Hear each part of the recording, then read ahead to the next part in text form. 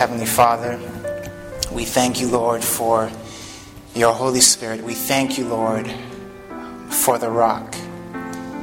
And Father, tonight we ask that we may have our houses founded upon a rock, that when the floods come and the rain descends, that our house will not fall, but will stand. Help us, Lord, as we open your word tonight to learn your truth and to be willing to follow it. We pray this in Jesus' name. Be with me as I speak, Lord. Amen. Amen.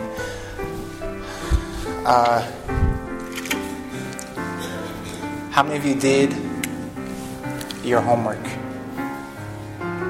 Oh, okay, good. That's a little better response. How many of you think you got it right? Okay, well, we'll see. You can tell me afterward if you did get it right. And we're going to take a look this evening. Our subject is entitled The Counterfeit Passport. The Counterfeit Passport. Let me say this up front. The Bible says that in times of ignorance, God winks. But once he brings light, it's a different story. And I know that as I go through this subject, some of you may begin to think, well, what about so-and-so who didn't understand this, and, how does this affect them? And I'm happy to tell you tonight that God is a very fair and just God. Amen? And he judges based off of the knowledge that we have. And so we leave judgment in God's hands, but we must advance in truth as the Lord reveals it to us. So our message is entitled The Counterfeit Passport, and we're going to take a look at the rebellion. And now we're going to do it in a very rapid rate, just the rebellion, so that we can get into the theme of our study tonight. But again, as we're seeing, we've got to understand the foundation, the beginning, in order to understand the ending. So let's begin. Ezekiel 28, 14 and 15. Speaking of Satan, the Bible says here, "Thou wast perfect in thy ways from the day that thou wast created until iniquity was found in thee." Iniquity is, everyone, lawlessness. Very good. What did Satan profane in heaven? You all should be able to tell me this now. The sanctuary. Very good. Thou hast defiled thy sanctuaries. Ezekiel 28, verse 18. And we see that the sanctuaries translate to holy places. So there were holy places in heaven that Satan purposely defiled. What do the holy places or the sanctuary represent? According to Jeremiah 17:12, a glorious high throne from the beginning is the place of our sanctuary. In profaning the sanctuary, Satan was attacking the throne or the government of God. Why was Lucifer called a covering angel or covering cherub? Well, because he was one of the angels. When you look in the sanctuary and you look at the Ark of the Covenant, there were two angels with their facing each other with their wings arching over the covenant. Satan in heaven, or Lucifer, was one of these angels, the covering angels. He stood in the very presence and on the very throne of God, under which was the law of self-sacrificing love, the law of God. Lucifer's desire: "For thou hast said in thine heart, I will ascend into heaven, I will exalt my throne above the stars of God. I will sit also upon the mount of the congregations in the sides of the north. I will ascend above the clouds," or the heights of the clouds. "I will be like the Most High." My pointer has died. All right, well, enough of that. Satan profanes the law at the foundation of God's throne. Remember, Satan is saying what? I don't need a law to be holy like God. Iniquity means lawlessness. Satan was rebelling against the law and yet saying, I will be like the Most High. What is the Most High like, everyone? Loving, kind, merciful, holy, all those things. Satan is saying, I can be good without submitting to any law of God. Satan desired to abolish the heavenly law of God. He was against the law of God. Satan wanted the throne of God, but not his what? Law. Remember that, brothers and sisters. Satan wanted God's throne. Use my little pointer here. He wanted his throne, but he didn't want the law that was found at the base of the throne. All right? Why should I have to deny self was Satan's argument. Remember, the law in heaven was a law of what? Self-sacrificing love. Satan began to say, why should I deny self? Why do I have to deny who I really am? I can be like God. And this is the law that he began to rebel against. So the unwillingness to deny self is a principle belonging to who? Belonging to Lucifer, belonging to Satan. That's right. We're going to come back to that point. Satan exalts his throne above 1/3 of the stars of God by deceiving, as it were, 1/3 of the angels. Okay, here you go. By deceiving 1/3 of the angels, or the stars of God. The Bible says there was war in heaven. Michael and his angels fought. In other words, Michael convinced, or rather, and the dragon fought in his angels. The dragon, or Satan, convinced 1/3 of holy angels that they didn't need a law to be holy like God. The Bible says, and they prevailed not, neither was their place found anymore in heaven. Revelation 12:7 and 8. After Satan was cast out, he was cast out into this earth. Adam and Eve were created. They also fell to Satan. And God comes down, or rather comes to Moses about 2,000 or 1,000, about 2,000 years later, and he tells Moses and the children of Israel, let them make me a what? Sanctuary, that I may dwell among them. Mankind had now been in rebellion against the law of self-sacrificing love. God gives them the sanctuary to teach them what the city, or what the kingdom or government of heaven is like. Inside that sanctuary, you have the holy places. And this pointer still isn't working. So we're just going to leave it alone. You've got the holy places. Just like in heaven, the Bible said that Satan had defiled the what? Holy places, or the sanctuaries. So God now gives Moses this model, or this miniature model of the sanctuary in heaven with its holy places.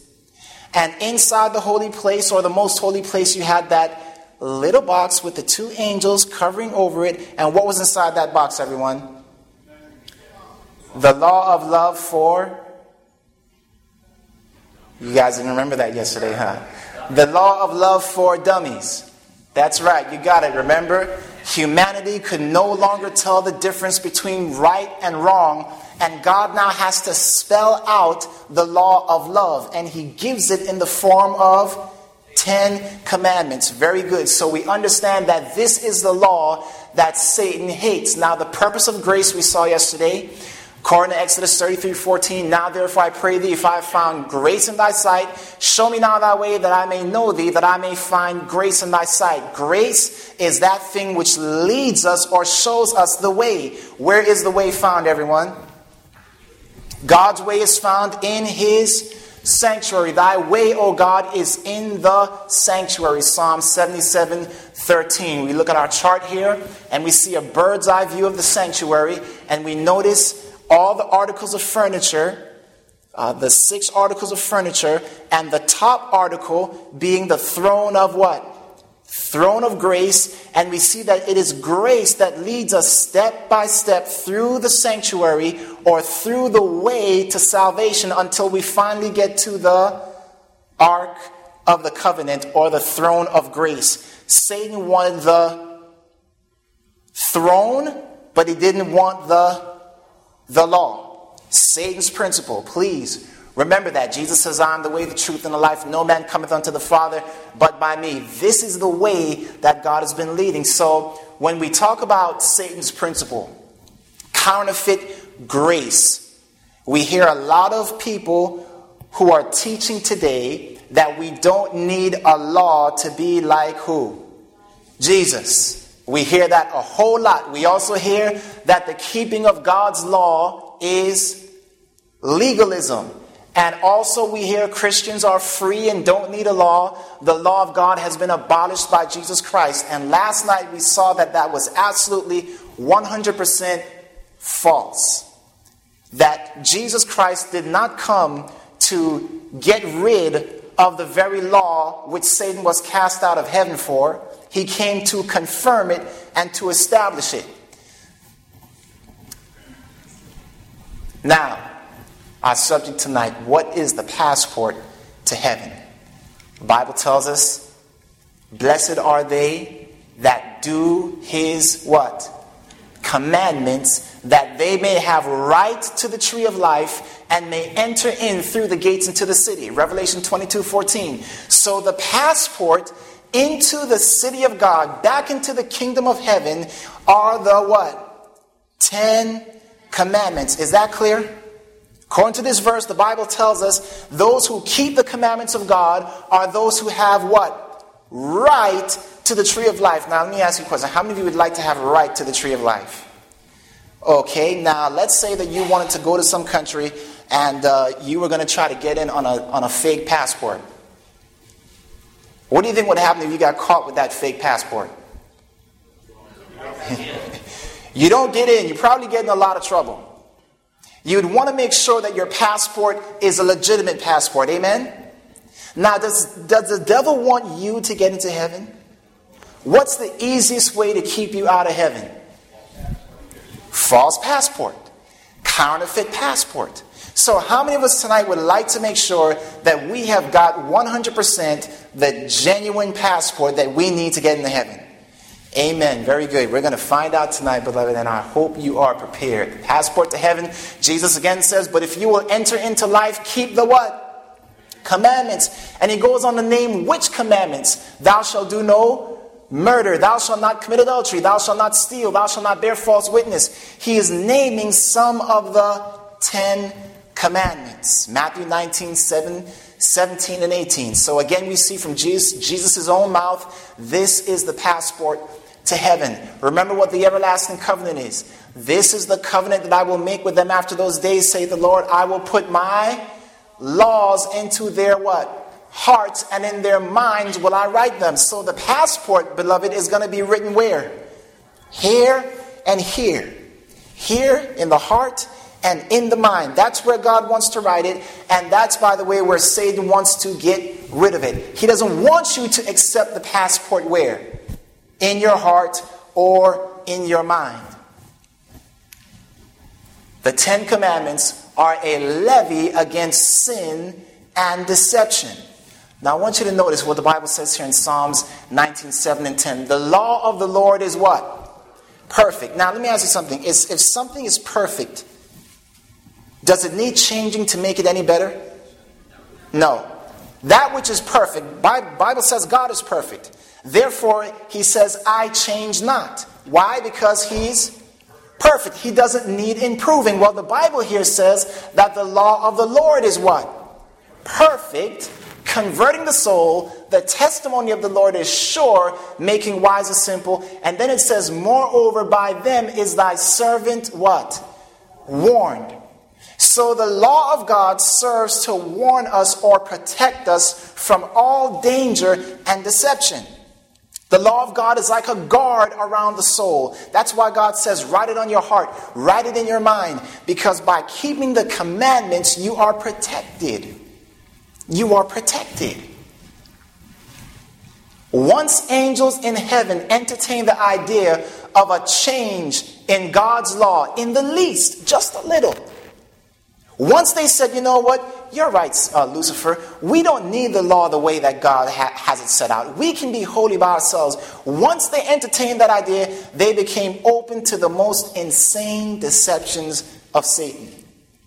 In other words, once they entertained the idea that the law of God was imperfect, that opened their minds up to everything else Lucifer had to say, and it eventually got them kicked out of heaven.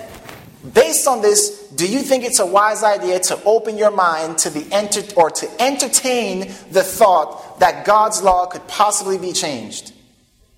It's not safe to even entertain the thought that God's law could be changed. To entertain that very thought necessarily opens you up to what? To deception. Now, how many of you would like to be deceived? Nobody? None. Very good. We're all on the same page so far. One simple breach in the law of God opens the floodgate of deception. One simple breach. In other words, Satan realizes, listen, if we can just make one breach, if we can just get them to be deceived on how many of the commandments?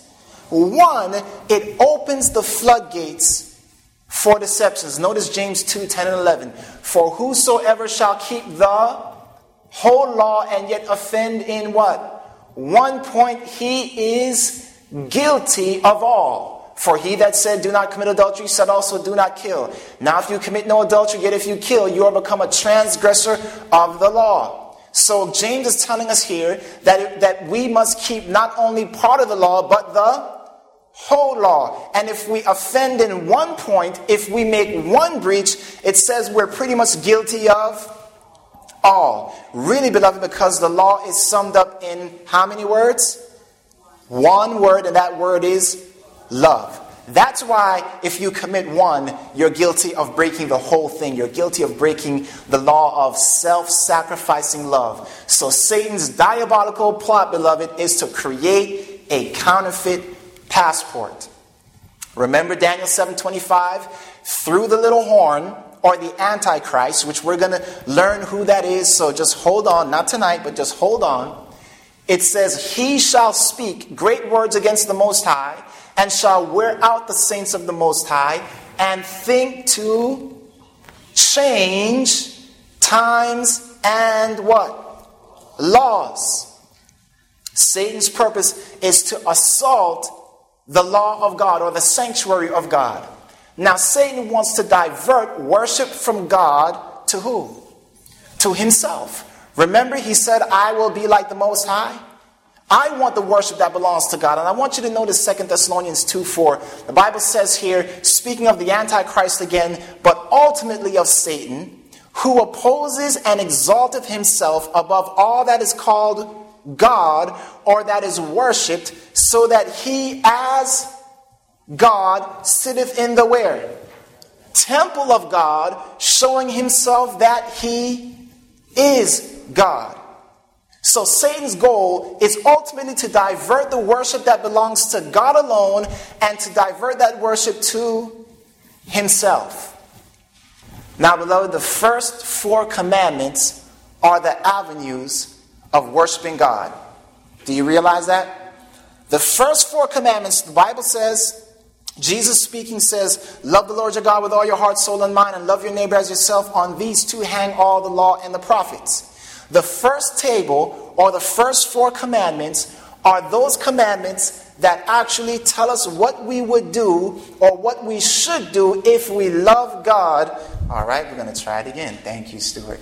If we love God with all of our hearts. All right. There we go. Oh, let me go back here. Remember, Satan says, I will sit upon the mount of the congregation in the sides of the north. I will ascend above the heights of the clouds. I will be like the Most High. I want to sit on his throne. I want to be worshipped as God. I want to be worshipped as the ultimate being, as the creator. Does Satan deserve that worship? No. Do you think it matters how Satan gets the worship anyway? He doesn't care how he gets it. He will deceive you to get it. Amen? He will do whatever he can to try to get this worship. And so that's what we're going to see tonight. Listen, Bible says here, speaking of the 10 commandments, commandment number 1 is, thou shalt have no other gods before me. Do you think Satan would like that to be his commandment? Yes, thou shalt have no other gods before me. The Bible says, commandment number 2, thou shalt not make unto thee any graven image. This commandment, again, God is warning us, do not worship anything other than me. Satan wants to take this commandment and do something with it to where he gets what? The worship. Thou shalt not take the name of the Lord thy God in vain. That's commandment number 3, which deals with honoring God's name above every other name. Does Satan want his name honored above every other name? Does Satan want his name honored above every other name? Yes, he does, okay? Commandment number 4, remember the Sabbath day to keep it holy. 6 days shalt thou labor and do all thy work, but the 7th day is a Sabbath of the Lord thy God. So, beloved, we can pretty much narrow down the commandments. People break the commandments people are breaking the commandments. But we're talking about slipping in something into these commandments imperceptibly that will, in essence, bring people to a place where they are worshiping who? Satan, where Satan is diverting their worship to himself. These first 4 commandments deal with the way that we relate towards God, and Satan wants to be who? God, and so he's going to tamper with these first 4 commandments in one way or another. Remember Psalms 94:20, shall the throne of iniquity have fellowship with thee, talking about God, which frameth mischief by a what? By a law. In other words, we're being told here that one of the things that the throne of iniquity does, which is whose throne, by the way? Satan's throne, is that it frames mischief by a law. We can pretty much expect that Satan would slip into the commandments of God a law that seems to be in honor of God, done by God, but is really in honor of Satan, done by Satan, to frame mischief by a law. What better way to get worship? What better way to exalt his throne above the stars of God? All right? Quiz time. Well, I'm not going to have you call it out. I just want you to see if you got it right, and then I'll ask you afterwards. Her prophets, I'm ahead of myself. Sorry about that, guys. Calm down. Her prophets are light and treacherous persons. Her priests have done what? Polluted the sanctuary. They have done violence to the law. How do you pollute the sanctuary? By doing what? By doing violence to the law. This is what Satan's going to do. Do you think a change in God's law is that serious? Listen to what the Bible says. Behold, the Lord maketh the earth empty, and maketh it waste, and turneth it upside down, and scattereth abroad the inhabitants thereof. The earth mourneth and fadeth away. The world languisheth and fadeth away. The haughty people of the earth do languish. The earth also is defiled under the inhabitants thereof, because they have what? Transgressed the laws, and done what else? Changed the ordinance, broken the everlasting covenant. Therefore has the curse devoured the earth, and they that dwell therein are desolate. That's Isaiah 24, 1, 3 through 6. How many of you remember our study on Daniel chapter 2? And remember that stone that was cut out without hands that represented the second coming of Christ? Why is the world, or the kingdoms of the world, why are they destroyed? Because they what? They have changed the ordinance, broken the everlasting covenant, transgressed the law. So it's a pretty serious thing, beloved, to go against or transgress the law of God. My covenant will I not break, nor what? Alter the thing that has gone out of my lips. That's what God says. Satan says, I'm going to think to change times and laws. Weapon of mass deception, God has modified his law. And here it is, at least one of them, the second commandment. What does the second commandment say? How many of you figured that one out? Some of you.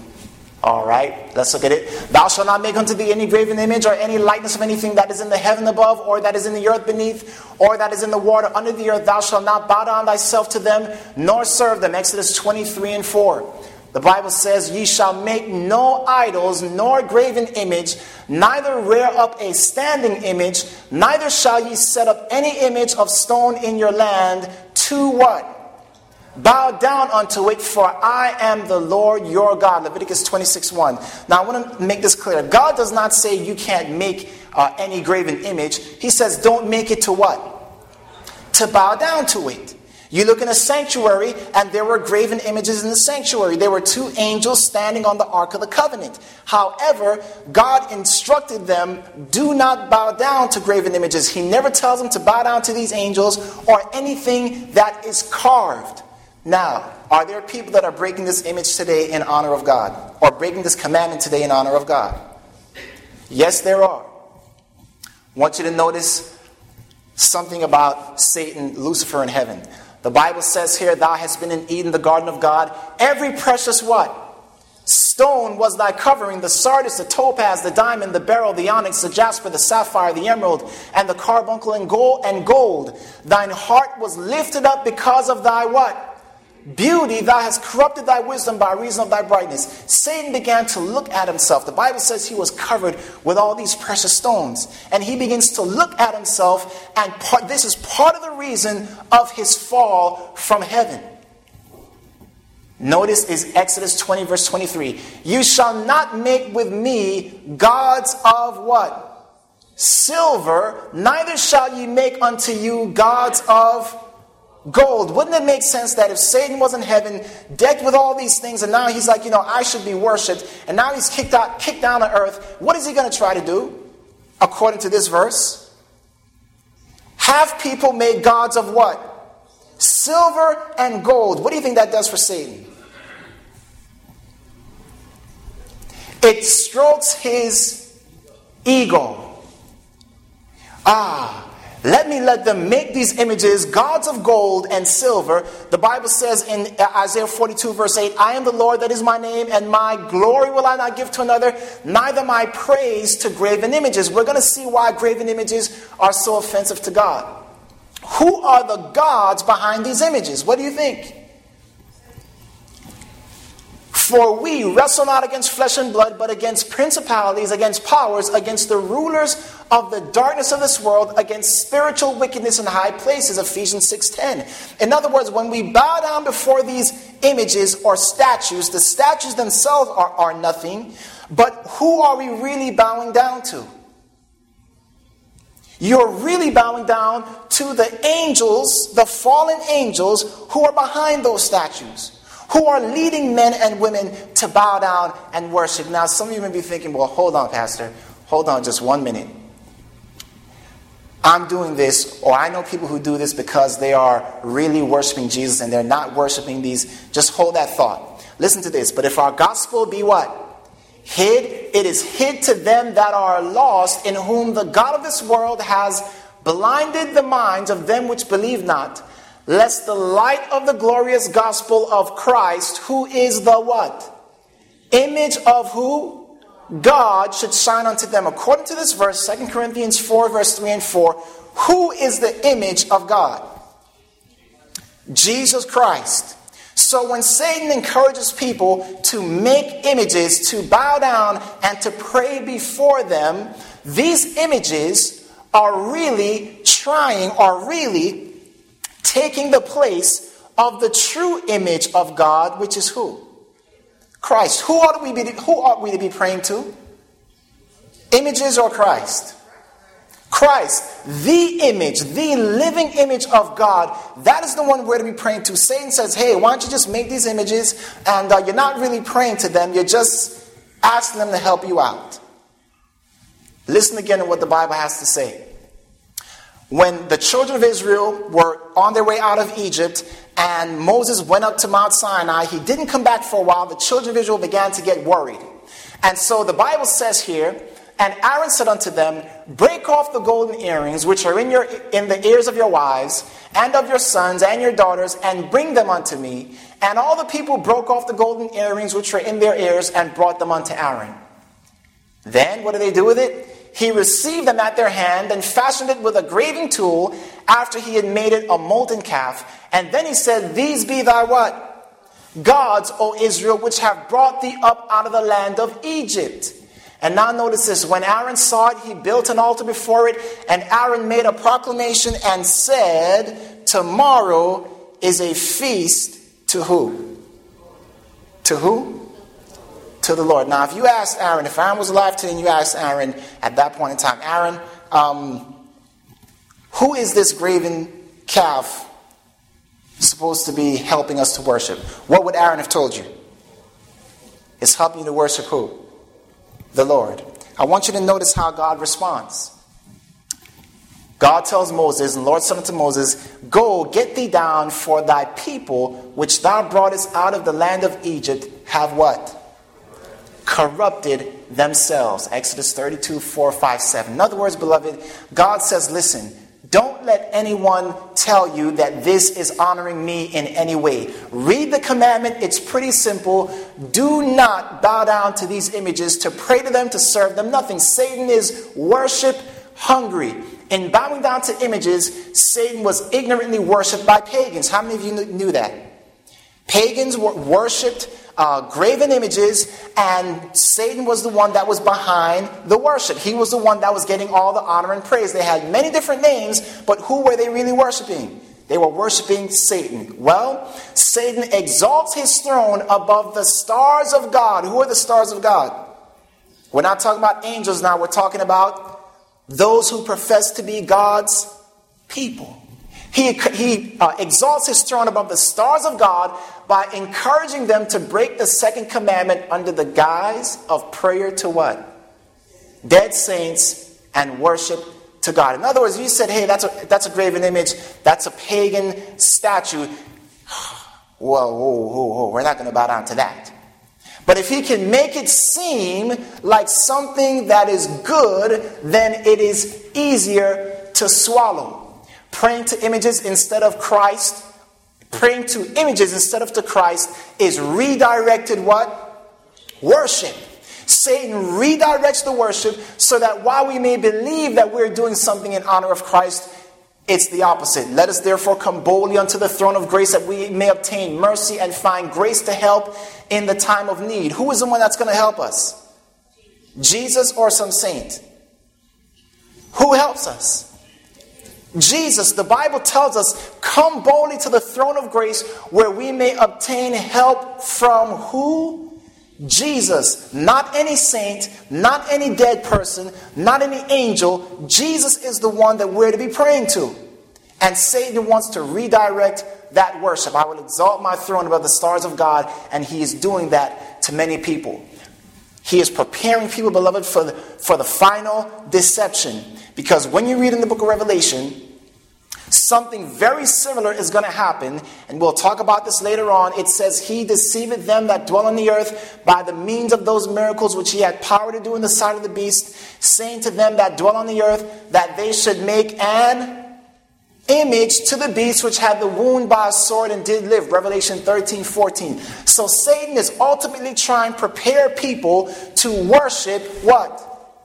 An image to something called the beast.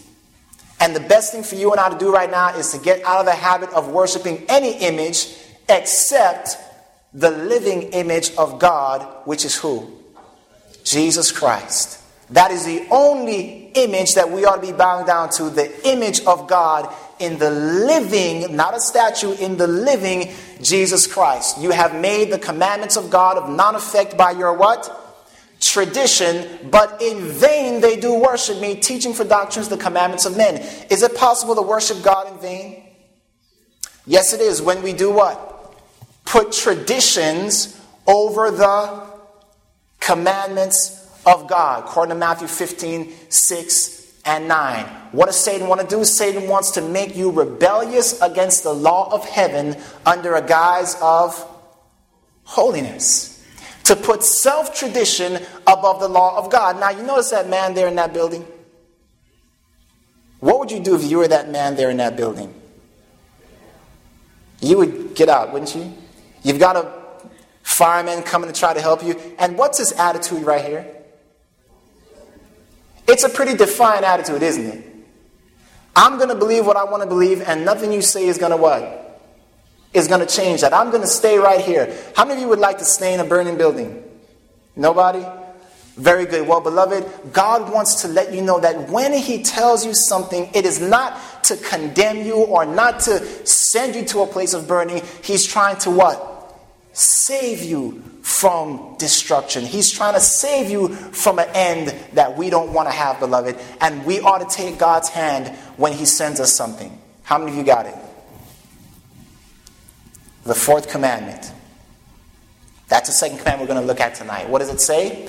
Remember the Sabbath day to keep it holy. 6 days shalt thou labor and do all thy work, but the seventh day is the Sabbath of the Lord thy God.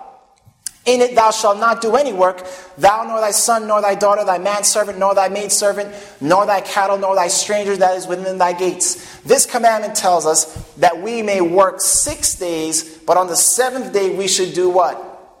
No work. We should rest. That's what the commandment says. It goes on to say, for in 6 days the Lord made heaven and earth, the sea, and all that in them is, and rested the seventh day. Wherefore the Lord blessed the Sabbath day and hallowed it. Why did God bless the Sabbath day? Tells you right there. For in 6 days the Lord what? Made heaven and earth, the sea, and all that in them is. Now I need a volunteer. I'm just going to ask you what your birthday is. What's your birthday? April 3rd. Now, could we just say, you know what? Your birthday is no longer going to be April 3rd, or your birthday doesn't count anymore just because we want to make it so. Could we do that? Why will his birthday always remain? Because the thing which it signifies can never be what? Can never be changed. He was born on April 3rd. April 3rd, and that lets us know that that day must always continue to be his birthday as long as he lives and even after he's gone. Even after I'm gone, my birthday will always be September 23rd. Well, the Bible says here that God, the reason why God gave us the Sabbath is because he did what? Created the heaven and the earth and the sea and all that in them is. That's the reason for the Sabbath. Let's look at the Sabbath in the Old Testament. The Bible says, thus the heavens and the earth were finished and all the host of them. And on the seventh day God did what? Ended his work which he had made, and he rested on the seventh day from all his work which he had made. And God did what? Blessed the seventh day and sanctified it, because that in it he had rested from all his work which God created and made. So this is the commandment. It tells us that God did it, and it says we ought to what? We ought to do it. No work on that day. 6 days shall you labor. The seventh day he wants you to rest. Genesis 2, 1 through 3. Now we're going to look at the New Testament very quickly. Jesus and the Sabbath. Because, a lot of people say we don't need to keep the Sabbath or the Lord's Day anymore. Listen to what the Bible says about Jesus. And he came to Nazareth, where as he had been brought up, and as his custom was, he went into the synagogue on the what day? Sabbath day, and stood up for to read. So we know that in the New Testament, Jesus himself kept the what? Kept the Sabbath. Now the question is, was Jesus a false prophet? That's what I'm about to ask you. How many of you think Jesus is a false prophet? Don't raise your hand. Jesus is not a false prophet. He is God. And when he says something, we can trust it. Amen? Now, some people say that the Sabbath no longer stands. We don't need to keep the Lord's Day anymore because it was done away with. But look at this statement that Jesus makes in Matthew 24, 20 and 21. He says, but pray. He's speaking about in the last days. The context is the last days. And he says, but pray that your flight be not in the winter, neither on the what? Sabbath day, for then shall be great tribulation, such as was not since the beginning of the world to this time, no, nor ever shall be. So according to Jesus, in the time of great tribulation, is the Sabbath still relevant? Well, Jesus, you must be wrong. I mean, don't you know that the Sabbath was nailed to the cross? Why would he be talking about something that's going to be relevant in the time of the Great Tribulation if it was done away with at the cross? Well, beloved, if we think that, then who must be the wrong ones? Us, not who? Not Christ. Christ lets us know that the Sabbath day will be relevant even in the time of the Great Tribulation. He says, pray that your flight is not on the Sabbath day. What about the early church on the Sabbath? The Bible says, and when the Jews were gone out of the synagogue, the Gentiles, the who? Gentiles besought that these words might be preached to them the next Sabbath. And the next Sabbath day came almost the whole city together to hear the word of God. So far we see even in the early church that they kept the Sabbath or the Lord's Day. The early church and the Sabbath again. And on the Sabbath we went out of the city by riverside where prayer was wont to be made. And we sat down and spake unto the women which resorted thither. That's Acts 16:13. They couldn't find a church. They said, it's a Sabbath. We're going to go outside to the city and find a place where we can pray. Paul. Speaking of Paul here, the Bible says, and he reasoned in the synagogue every what? Sabbath, and persuaded the who? Jews and the Greeks, according to Acts 18 verse 4. Revelation is a Sabbath vision. The Bible says in Revelation 1:10, I was in the Spirit on the what? Lord's Day, and heard behind me a great voice as of a trumpet. When is the Lord's Day? The Bible says, therefore the Son of Man is Lord also of the what? Sabbath, Mark 2:28. So the entire book of Revelation is a vision that was given on the Lord's Day. Lord's Day is a Sabbath day. Now, listen to what the Bible says here, and this is where a lot of people get confused. Let no man therefore, this is Colossians 2:16 and 17, let no man therefore judge you in meat or in drink or in respect of a holy day or of the new moon or of the what? Sabbath days, which are a shadow of things to come, but the bodies of Christ. There it is, Pastor Myers. Your whole lesson tonight has been flushed down the toilet. Clear as day in the Bible, Colossians 2:16. Let me read to you something that Dwight Moody said in his book, Weighed and Wanting, page 47. How many of you ever heard of Dwight Moody? Okay, yeah. Famous Christian writer. Bible says here, and preacher. The Bible says here, I'm sorry. Moody says here, the Sabbath was binding in Eden, and it has been in force ever since. This fourth commandment begins with the word what? Remember, showing that the Sabbath already existed when God wrote the law on the tables of stone at Sinai. How can men claim that this one commandment has been done away with when they will admit that the other 9 are still what? Still binding? That's a pretty good question. In other words, if the 10 commandments has been done away with, then all the commandments have been done away with. But if they haven't, then all the commandments, all the 10 commandments are still in what? Are still in force. Listen to this other quote by T.C. Blake, who was a Presbyterian minister. It says, the Sabbath is a part of the Decalogue, the 10 commandments. This alone settles the question as to the perpetuity of the institution. Until, therefore, it can be shown that the whole moral law has been repealed, the Sabbath will stand. The teaching of Christ confirms the perpetuity of the Sabbath. Do you remember in our discussion yesterday we talked about the ceremonial law? The ceremonial law is what Christ came to put an end to. We saw that Christ came to put an end to the sacrifices. We don't need to do what? Sacrifice animals anymore. We saw that Christ came to put an end to the drink and meat and all these other offerings. We don't need to go to a temple to make these offerings anymore. We also saw that there were 7 ceremonial what? Sabbaths. These were the Passover, unleavened bread, first fruits, Pentecost, Feast of Trumpets, Day of Atonement, Feast of Tabernacles. They fell on any day of the week. They were kind of like roving Sabbaths. And when Christ came and died, he put an end to those feasts in that we no longer were required to observe them. So the Bible tells us here that when it says, let no man judge you in meats or drinks or Sabbath days or holy days, what law is he talking about?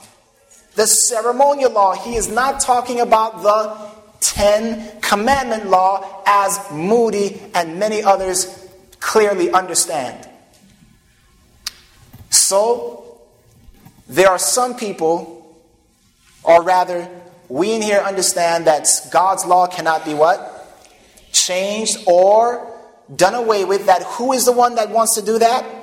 Satan. And Satan realized that there are some people who are like, nope, God's law stands and all these laws remain. So Satan says, okay, if I can't abolish it, what am I going to do? Redirect it. I'm going to change times and laws. What day is the Lord's day? Is the question we're going to look at now. Notice again, and God blessed the what? Seventh day and sanctified it. Genesis 2, verse 3. I want you to notice what the book of Matthew has to say on the Sabbath. In the end of the Sabbath, as it began to dawn toward the first day of the week. Question, when's the first day of the week? Sunday. So this text here is telling us that the Sabbath is the day before the what? First day of the week.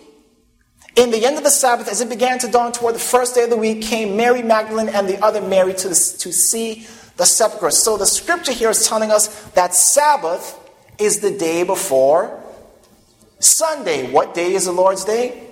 Look at the Webster's Dictionary. Sunday is the what? First day of the week, according to Webster's Dictionary. Same dictionary, Saturday is the seventh or last day of the week. And just to make it very clear for you, they actually put the day following Friday and preceding Sunday. Is that helpful? Just to give you a little perspective. The day following Friday and preceding Sunday. That means the day in between Friday and Sunday, the dictionary calls that the seventh day. God's commandment says the what? Seventh day is the Sabbath of the Lord thy God. So Saturday, beloved, is the seventh day. Now, what does that say there? But the what? You guys are looking confused. Come on, read it plainly. What does it say? But I'm hearing seven, I'm hearing first. What's going on here?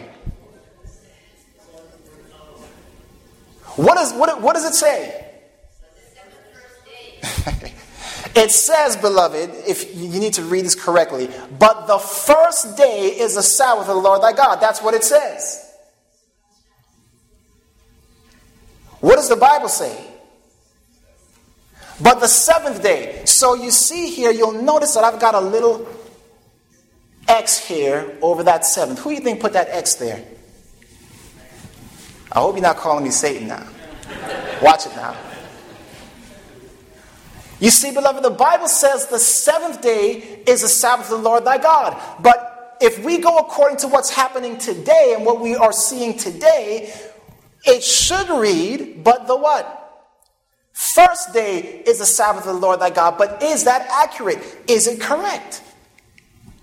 Listen to what Jesus says. Think not that I am come to destroy the law of the prophets. I am not come to destroy, but to what? Fulfill. Verily I say unto you, till heaven and earth pass, one jot or one tittle shall in no wise pass from the law till all be fulfilled. Beloved, this is more than a jot and a tittle.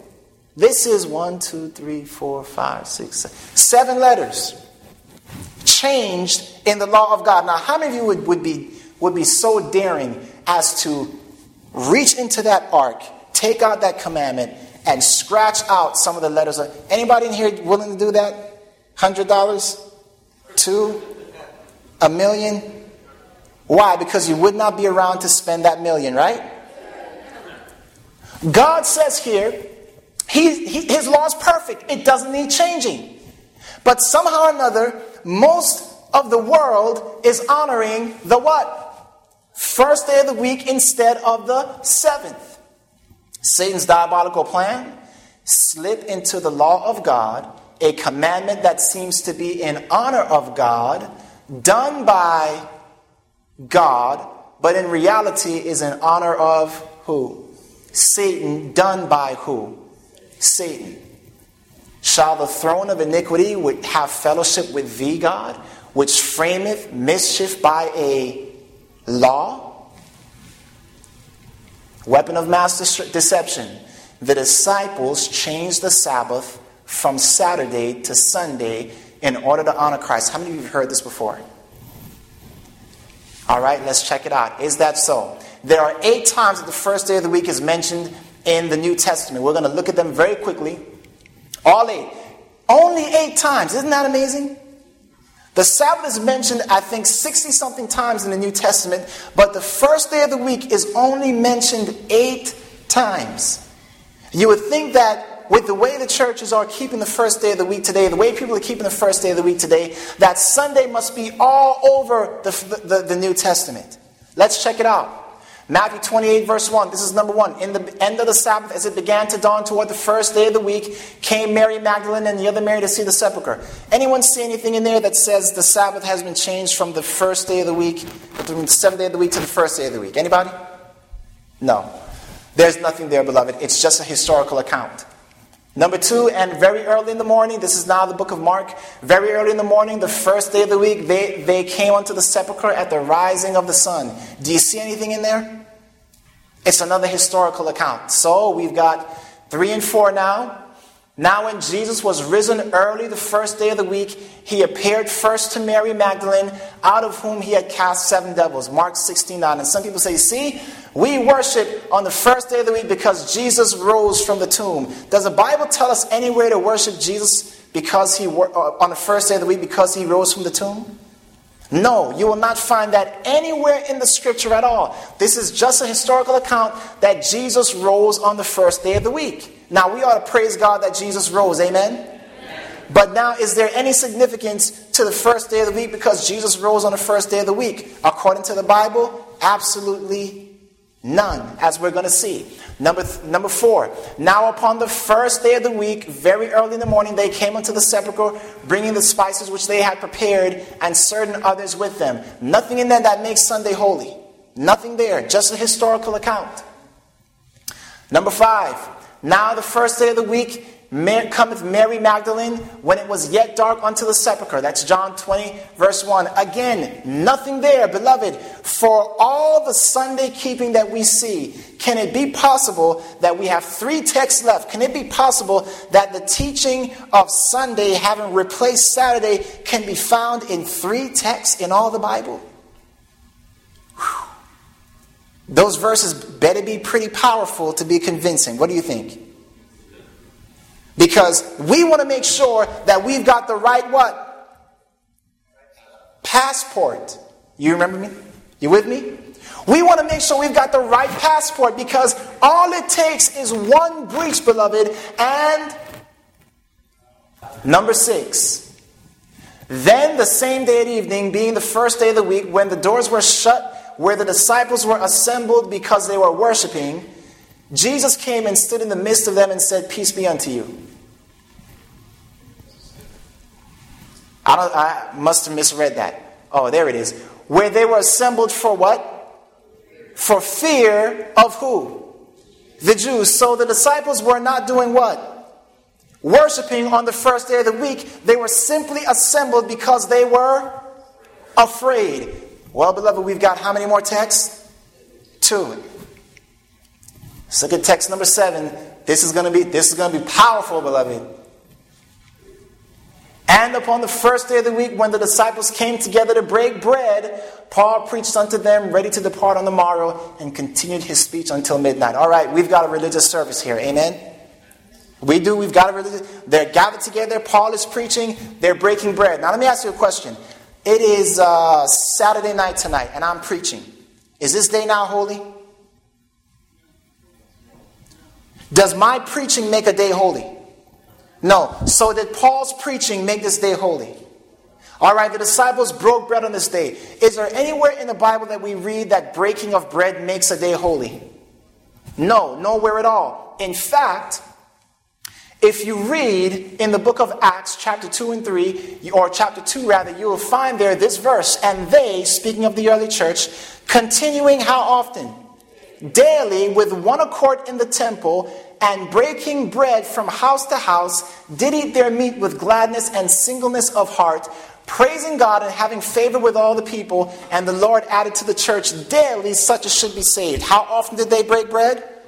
Daily. Every day they broke bread. So in Acts chapter 7, it's just now zooming in, focusing in on one day that they were worshiping together. Is there anything in that verse then that we can read that says, oh, the early church frequently met on Sundays? No, because the early church met every day.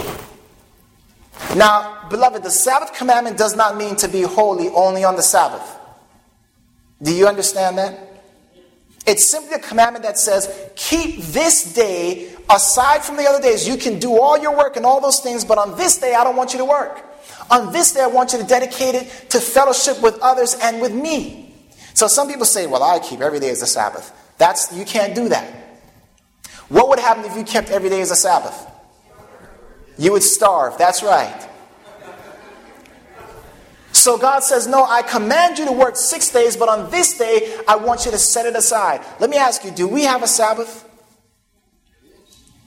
Well, the commandment says it is a Sabbath of the Lord thy God. So do we have a Sabbath?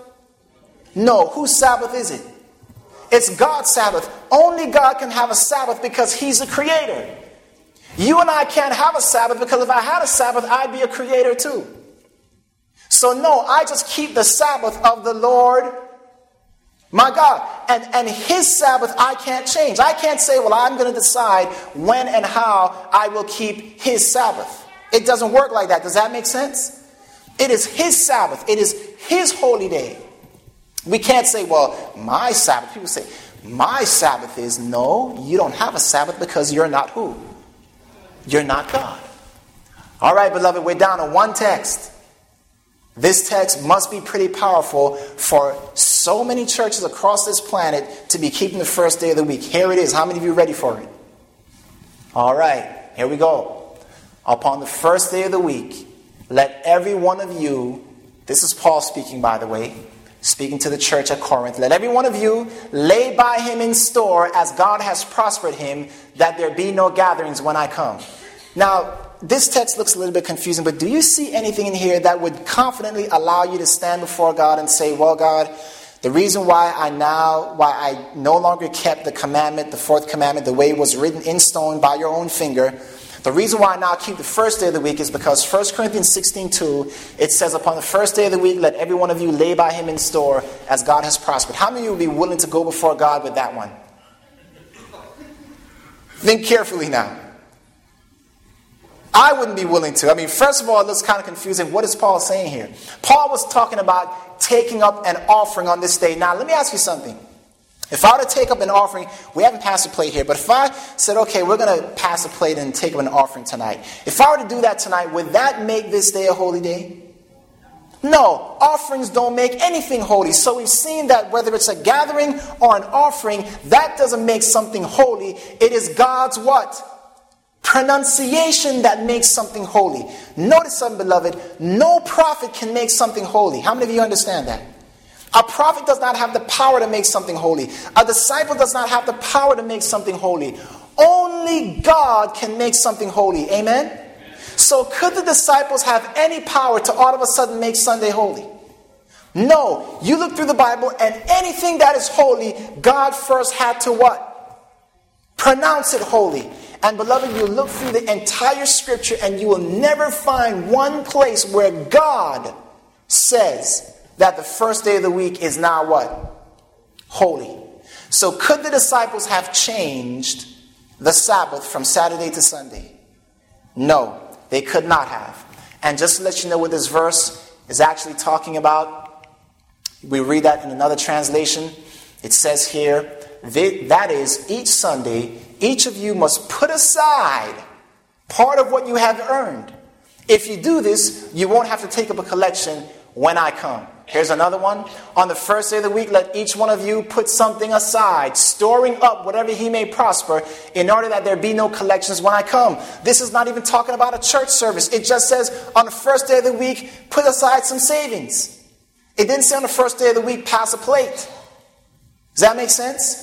It's simply saying put something aside. Beloved, there are no more texts in the New Testament talking about Sunday as a holy day, or even mentioning the first day of the week. The question then is, where in the world and how in the world did this change come about? Well, you and I know why. He shall think to what? Change times and laws, redirecting worship. Notice what Revelation says here. The 24 elders fell down before him that sat on the throne and worshipped him that liveth forever and ever, and cast their crowns before the throne, saying, You are worthy, O Lord, to receive what?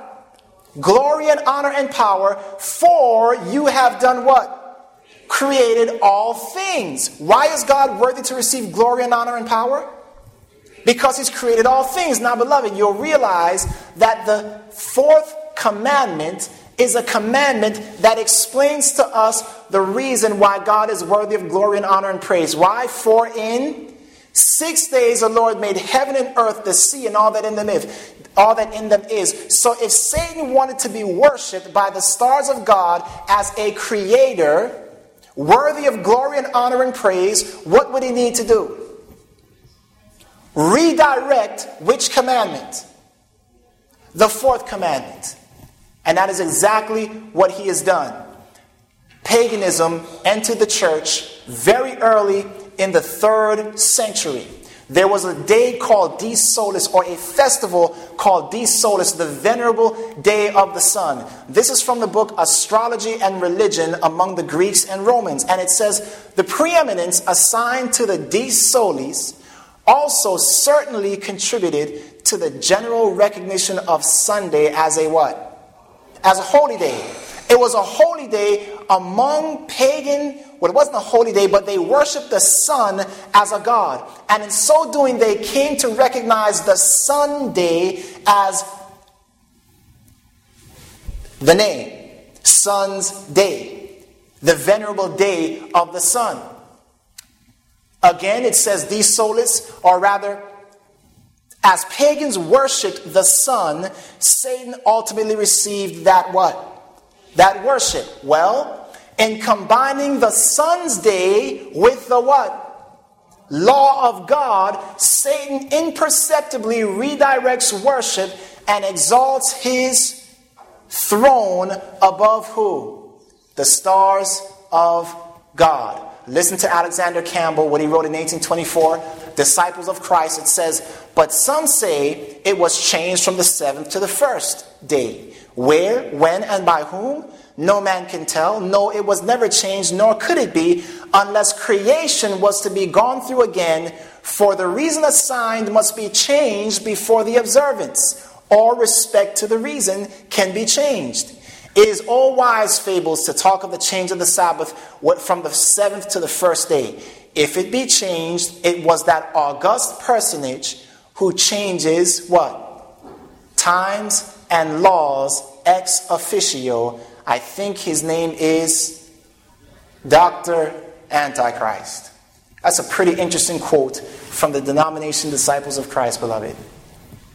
Redirecting worship, honoring graven images, redirected to honor fallen what?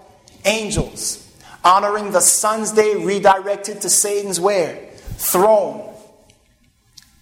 The purpose is to make you rebellious against the law of heaven under a guise of what?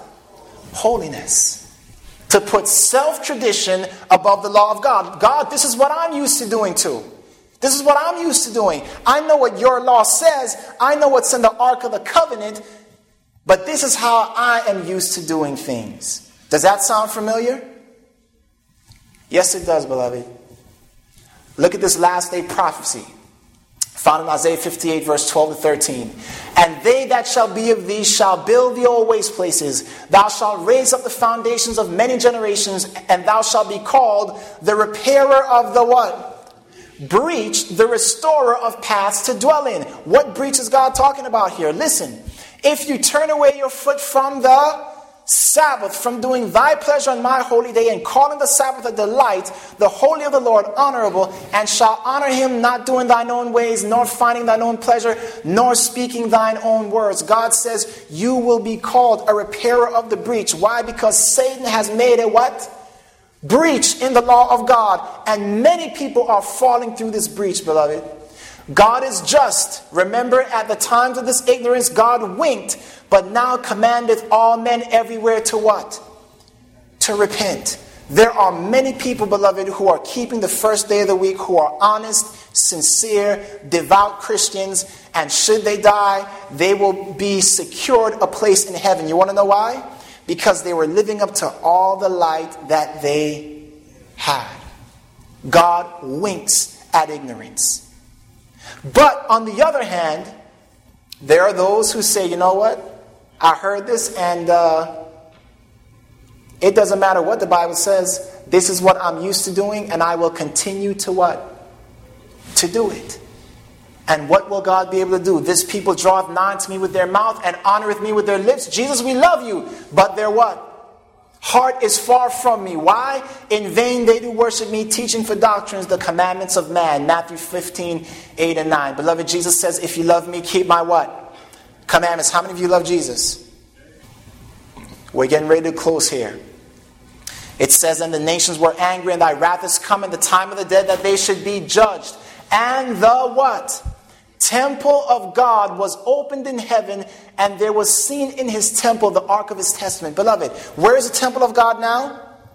In heaven. Do you think that if you were to go up to heaven and open that temple, you would find seventh scratched out in the 10 commandments and first written in there? You better be sure about that. Because, beloved, if we think, it doesn't matter, and God says it does matter, what did Satan want in heaven? The what? The throne. Christ is willing to share his throne. Listen to what he says. To him that overcometh will I grant to sit with me in my what? Throne. Beloved, we don't need to fight for God's throne. He says, I'll give it to you. If you overcome, I'll allow you to sit with me in my throne, even as I overcame and am set down with my Father in his throne. Revelation 3:21. But beloved, the problem is, many want the what? Throne, but not the law underneath it.